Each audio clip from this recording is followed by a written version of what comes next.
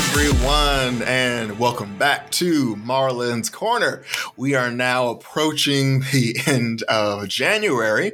This is our final week of January. We're moving right on into February. Time is shooting by. So excited to have you here as we talk about some twisted Netflix properties today, or shows or movies that had a very interesting twist to them that made them enjoyable to watch or just quite fascinating to be a part of. So strap in and let's dive on in. Now, to start, we're going to begin with Archive 81. If you're someone who's a fan of found footage films, this is definitely going to be an interesting and fun ride for you. Definitely get a kick out of this. Adds its own spark of ingenuity to this genre, and showrunner Rebecca Sosine definitely described it as being a fun supernatural horror film that has like a little bit of thrilling and mystery tones to it. We also have an amazing cast of, I would say, characters here. You have Mamadou Athie as Dan Turner, and you have Dina Shahibi as Melody Pendress. Now, these are two main characters who are connected through two different timelines. Now, what's wild is that in the typical found footage fashion, we definitely have, Dan Turner is exposed to who Melody Pendress is through these footages. But as opposed to it being one person watching someone and trying to figure it out, you eventually have these two individuals across time connect and have moments where they are communicating with one another, which I think was probably the most interesting twist to the whole thing, is that they can directly and indirectly influence each other's timelines through their connections through these found footage films. But let's kind of back up and talk about more of the other themes that kind of connect these characters here. So the characters are connected by the theme of loss. Both characters are missing someone from their family that ultimately could explain larger parts of their past. Dan Turner's father passed away in a mysterious father, but before that, they had a connection through tapes, old tapes, VHS tapes, Betamax. If you're someone young, this is pre-Wi-Fi, pre-streaming, or just mostly physical copies of things that are on reels footage. So that's kind of where like their connection comes from. Dan and his father had a connection due to films of that type, and so moving forward into the future, his occupation is someone that actively takes disrupted, disturbed, maybe even damaged film and restores them. And he does so at his own personal time. He does so also for a job at a museum, which connects him through to Melody Pendress. Now, on Melody's side, she also experienced loss, not death, but she grew up an orphan. Her mother dropped her off, and she really is unsure of her past and then connection to that. And so she is actively trying to search for her mother, and also through the Davenports. The Davenports connect both Melody and Dan together through two different timelines, because the Davenports are two brothers who find their way to these two individuals who have their own alternative means, but connect them nonetheless. Now, what's great about this 8-episode series is that it starts out as a very slow, gradual pull, and then once you're in it, it does give you that great dose of supernatural horror, but it's very laced with mystery. We definitely start out with Dan, who has his own thing, and for the most part, we're seeing things through his eyes, through the tape. We see his reaction to seeing this mysterious woman, Melody, as she's going to this apartment complex called the Visser to discover where her mother is, and there are these very interesting characters who don't want to talk to her in this apartment complex. They have secret meetings in the basement. They have this really weird panting, moaning chant that they do around this statue of this alien-like figure. And then from there, we see it being flipped, where we see that now Dan, through watching, has, unbeknownst to himself, opened up a portal to this world and has allowed this creature, this entity that exists where Melody's timeline is, to basically start to come into his own world. We see this creature start to come through the TV, show up in static tapes and stops, and we see it start to infiltrate his dreams. We start seeing that dreams become a big thing, to where once dreaming, Dan and Melody can have conversations that both remember, in their respective timelines. We see that even Melody at a certain point is recording herself talking about Dan, and Dan's like, there's no way that she could remember that because not only has Melody died in this instance, but they existed in two different time periods. And so we kind of see that explored more and more and more, and it's really fascinating.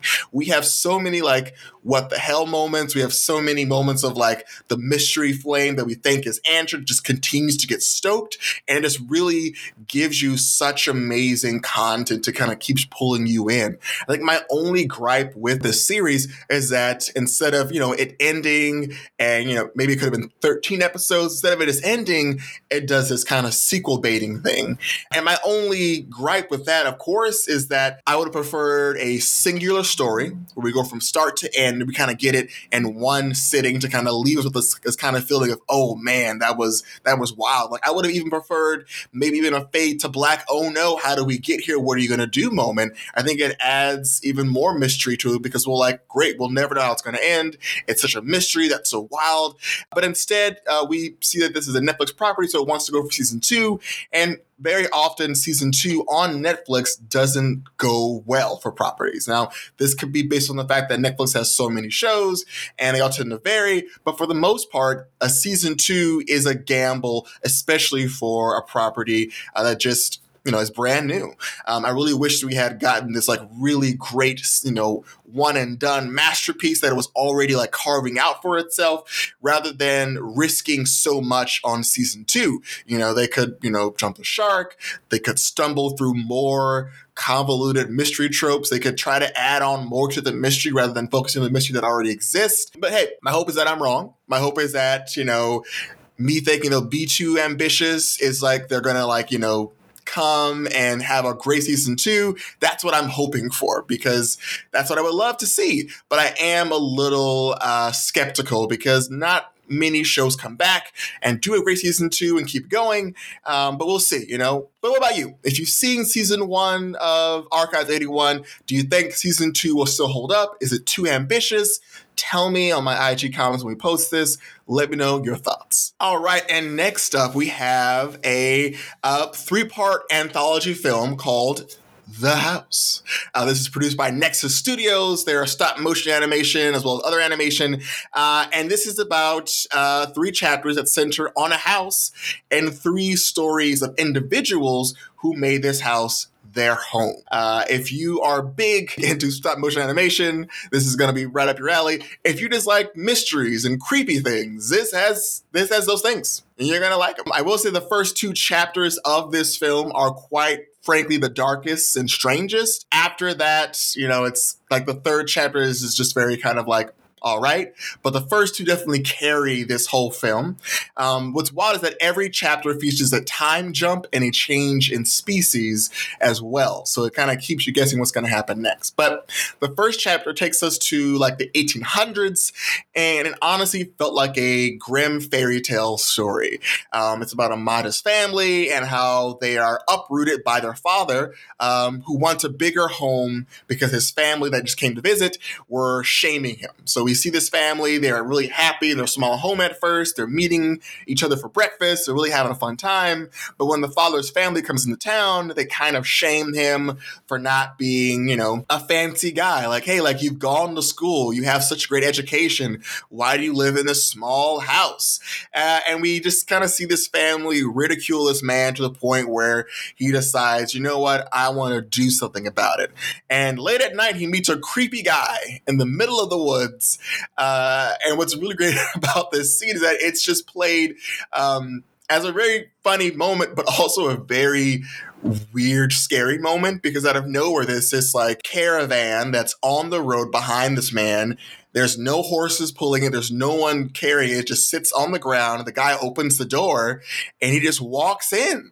And when he comes back the next morning, he tells his whole family, like, hey, I had a deal and I signed a contract with this weird, strange architect guy who promised me he's going to build us a bigger and better home. And at first, when he tells his wife that, she's not 100% on board with the plan, which makes sense.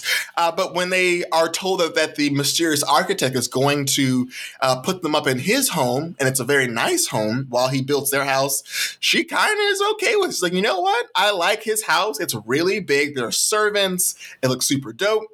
And they're pretty much jaded to the fact that there are crazy things happening around them. You know, they're in this home and you watch them change. You watch them begin to develop their behaviors around being rich and wealthy. Whereas at first they were like very interested in like, oh, it looks so nice. They become more and more like, great, like we live here. This is our home. We like the food. The servants did a good job. I love the sewing machine. I love the fireplace. They become very focused on objects as opposed to their family.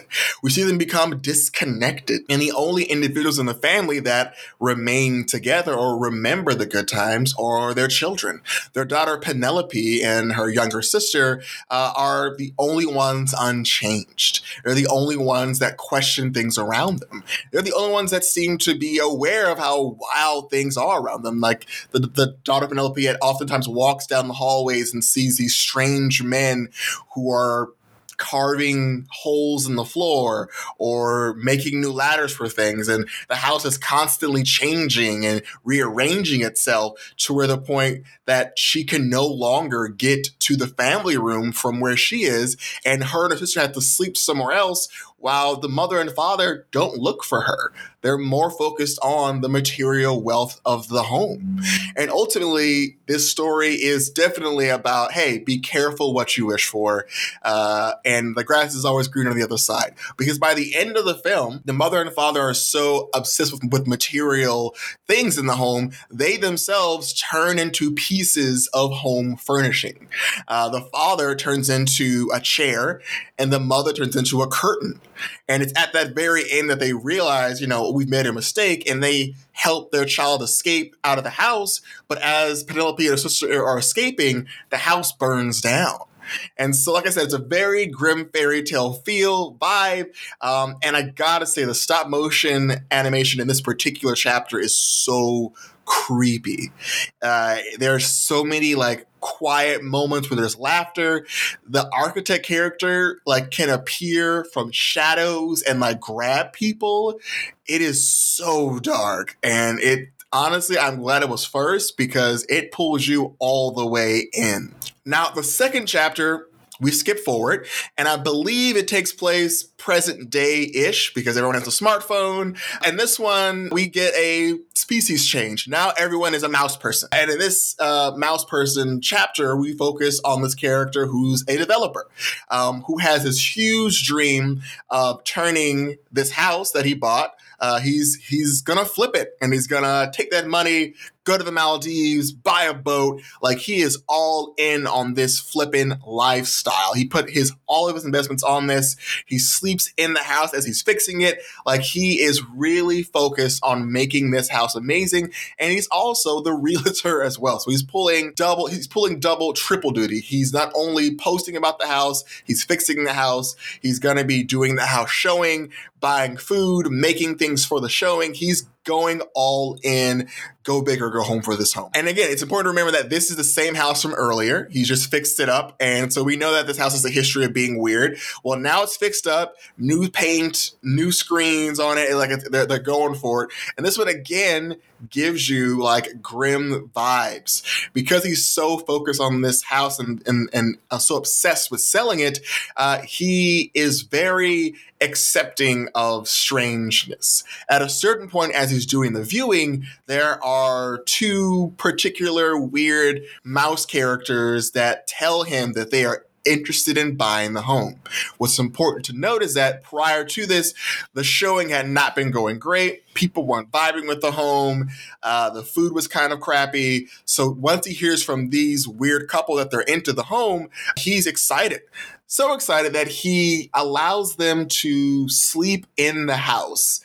And they haven't purchased it yet. He allows them to order him to get them food. He's willing to put up with so much because he really wants that money. He really wants them to purchase that home. And as he's doing this, he starts noticing smaller things. Oh, cool, like there are bugs in my house. So he becomes more focused on the bugs in the home than the two creepy people that are upstairs. And so he eventually almost poisons himself and winds up in the hospital. and no one really visits him while he's there. The bank is calling him because he's late on payments because he took out a big loan. So there's no one checking up on him. He's truly alone. But when he goes back to the home, the two creepy rat people are there, and they have now invited their relatives over. Again, they have not purchased this home, but the relatives all come over, and they're the only ones that are excited to see him. And so we watch as this relationship transforms, figuratively and literally, as at the end of the film, we kind of got hints at this, but these mouse characters are very bug shaped. And by the end of this chapter, they are full mouse type bug creatures. They have multiple arms. They're crawling over the wall. They're eating furniture. They're eating the wallpaper. It's super creepy. If you don't like bugs, this is going to make you feel like they're crawling all over you. And it gets to a certain point where we go back and find the main mouse character who has gone fully feral. He's eating garbage, he's crawling through walls, he's digging holes, and it's a super creepy episode, and it just ends on that. It ends on him just crawling into this hole and kind of like just being in there, and then it just fades to black. So again, this is another creepy one out the gate, and I will tell you, it's the last creepy one. So if you wanted to go to the end, you just got to make it past chapter 1 and 2, and you'll make it to the final one, which isn't, it isn't as creepy. Now, the final chapter, it skips further into the future, and it doesn't give you much context as to what's happening in this future. All we know is that the house is still there. It's been turned into an apartment complex, and it is surrounded completely by water. Water and mist. And there is another species change. Everyone is a cat person. And our new main character is Rosa, who is the landlord of the now apartment complex, which is still the home. And she still wants to renovate it. She wants to make it better. She notes that people have been leaving, people have left, and no one has returned back. Now, there are two other quote unquote tenants of this building, but they don't really pay rent because how could they? It doesn't really seem like there's any way they could pay rent. They are on a small island with just water on all sides of them. But they all kind of live there together. And we ultimately see that with this film, it doesn't really have a grim vibe. It's more or less the theme is about letting things go, because in this film, the characters in the home all want to kind of leave and go out and do other things and just not be in this home and just sit there all day and all night. They want to explore other things. And Rosa isn't capable of doing that. She wants to be in this home. She wants to make it better. She wants to be a part of it still, and she doesn't want to leave it. And ultimately, by the very end of it, her friends are able to find a compromise. Like, they are aware that this home means a lot to her, but they also are aware that she's going to be lonely. And so they find some way to trick out the landmass she's on in the house, and the house becomes a boat. And so she's able to go with this houseboat with her friends off into the sunset, and we get this bigger shot where we first are kind of feeling hopeful about her leaving, but then when we get this wider shot, we see that there's just so much more water, and there's no other land masses. It's kind of gives you this kind of darker context of like, oh, there was a huge flood and there's just no land anywhere. Where are they going to go? This portion also definitely gave me purgatory vibes. Like, are they in purgatory? Is this them crossing to the other side to go to Elysium? I don't know. There isn't much context given to you once they sail off into the sunset. But, it leaves you thinking, which ultimately I think this film leaves you thinking about all the chapters. It's a wild movie. I felt like there were portions where I was like, oh, like, am I high right now? Like, what's happening? What am I seeing? But it was dope. Like, it's a trippy, mysterious vibe, and I think you're going to enjoy it.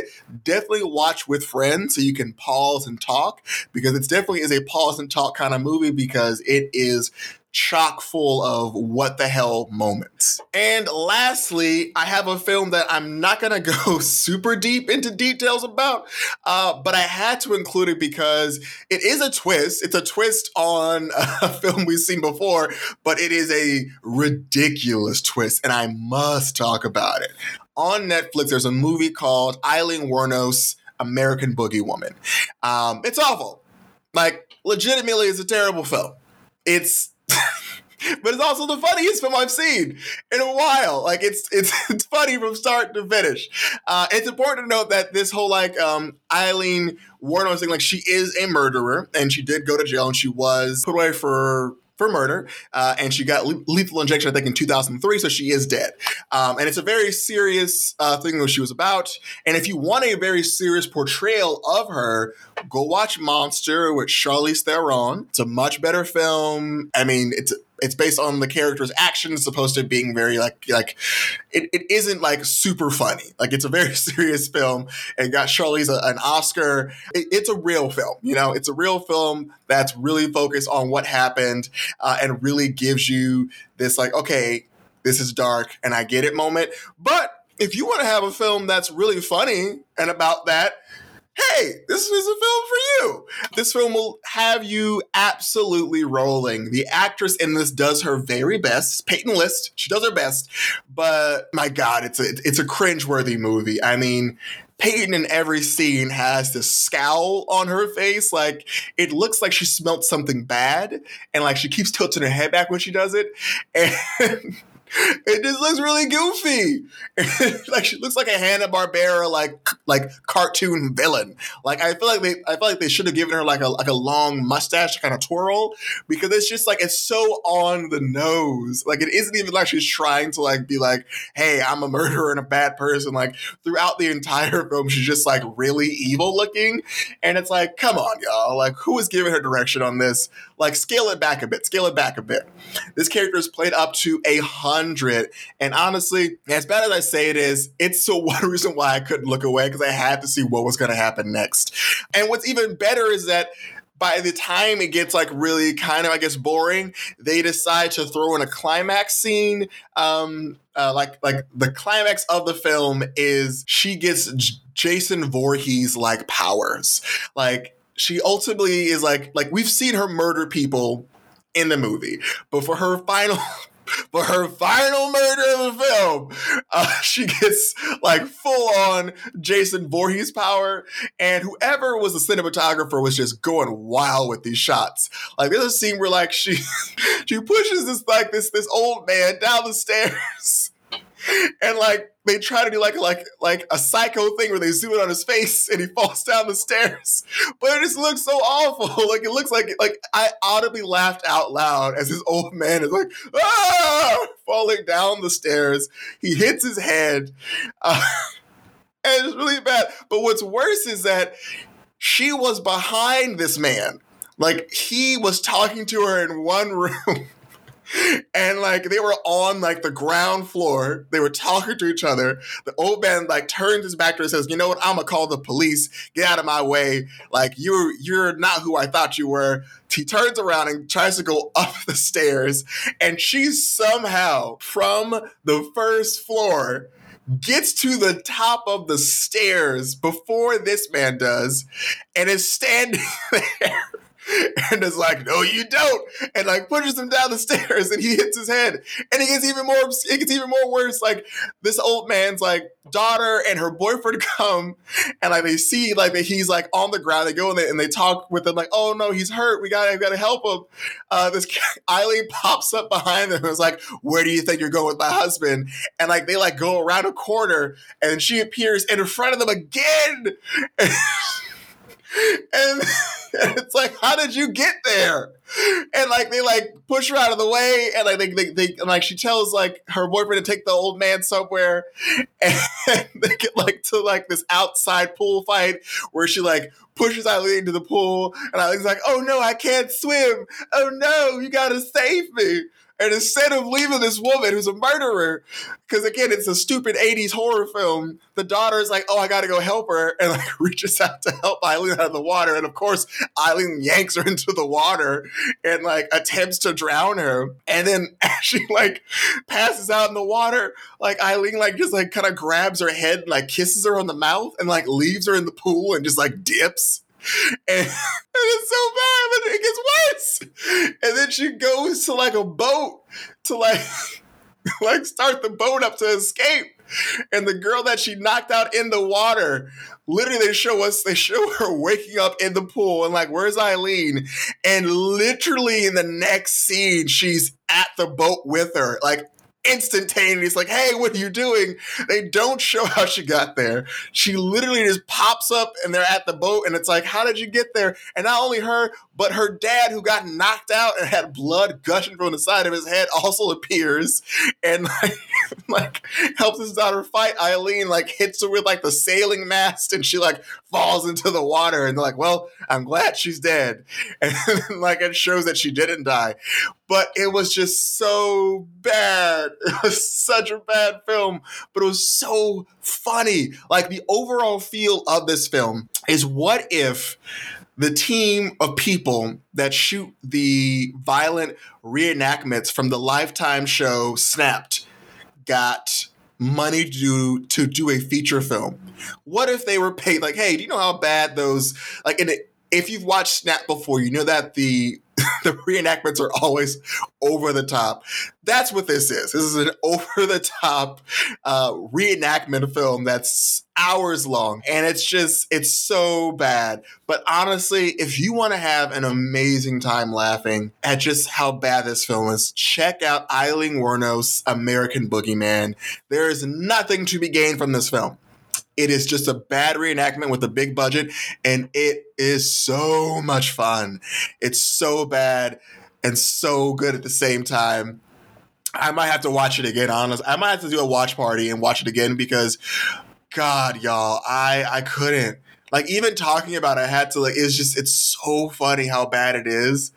And, like, everyone is overacting. Like, every single person is an overactor. And it's wild. Like, what's even funnier is that they got the dude from Saw who plays like the original Jigsaw. He's the dad. And all I could think of as she was like pushing him down the stairs is like, man, she should have just said, oh, do you want to play a game? Oh, it would have been so good. It was such a missed opportunity. Anyway, y'all, give it a watch. That's been my review for this week. We're looking forward to doing more for February. There's more things dropping. There's an awesome murder film that's going to be dropping soon on Netflix about a woman who lives across the street and sees a murder. I look forward to watching that and telling you all about it. But hey, we'll see you back here in the corner next time on Marlon's Corner. See ya. This episode of Marlon's Corner was produced in Richmond, California.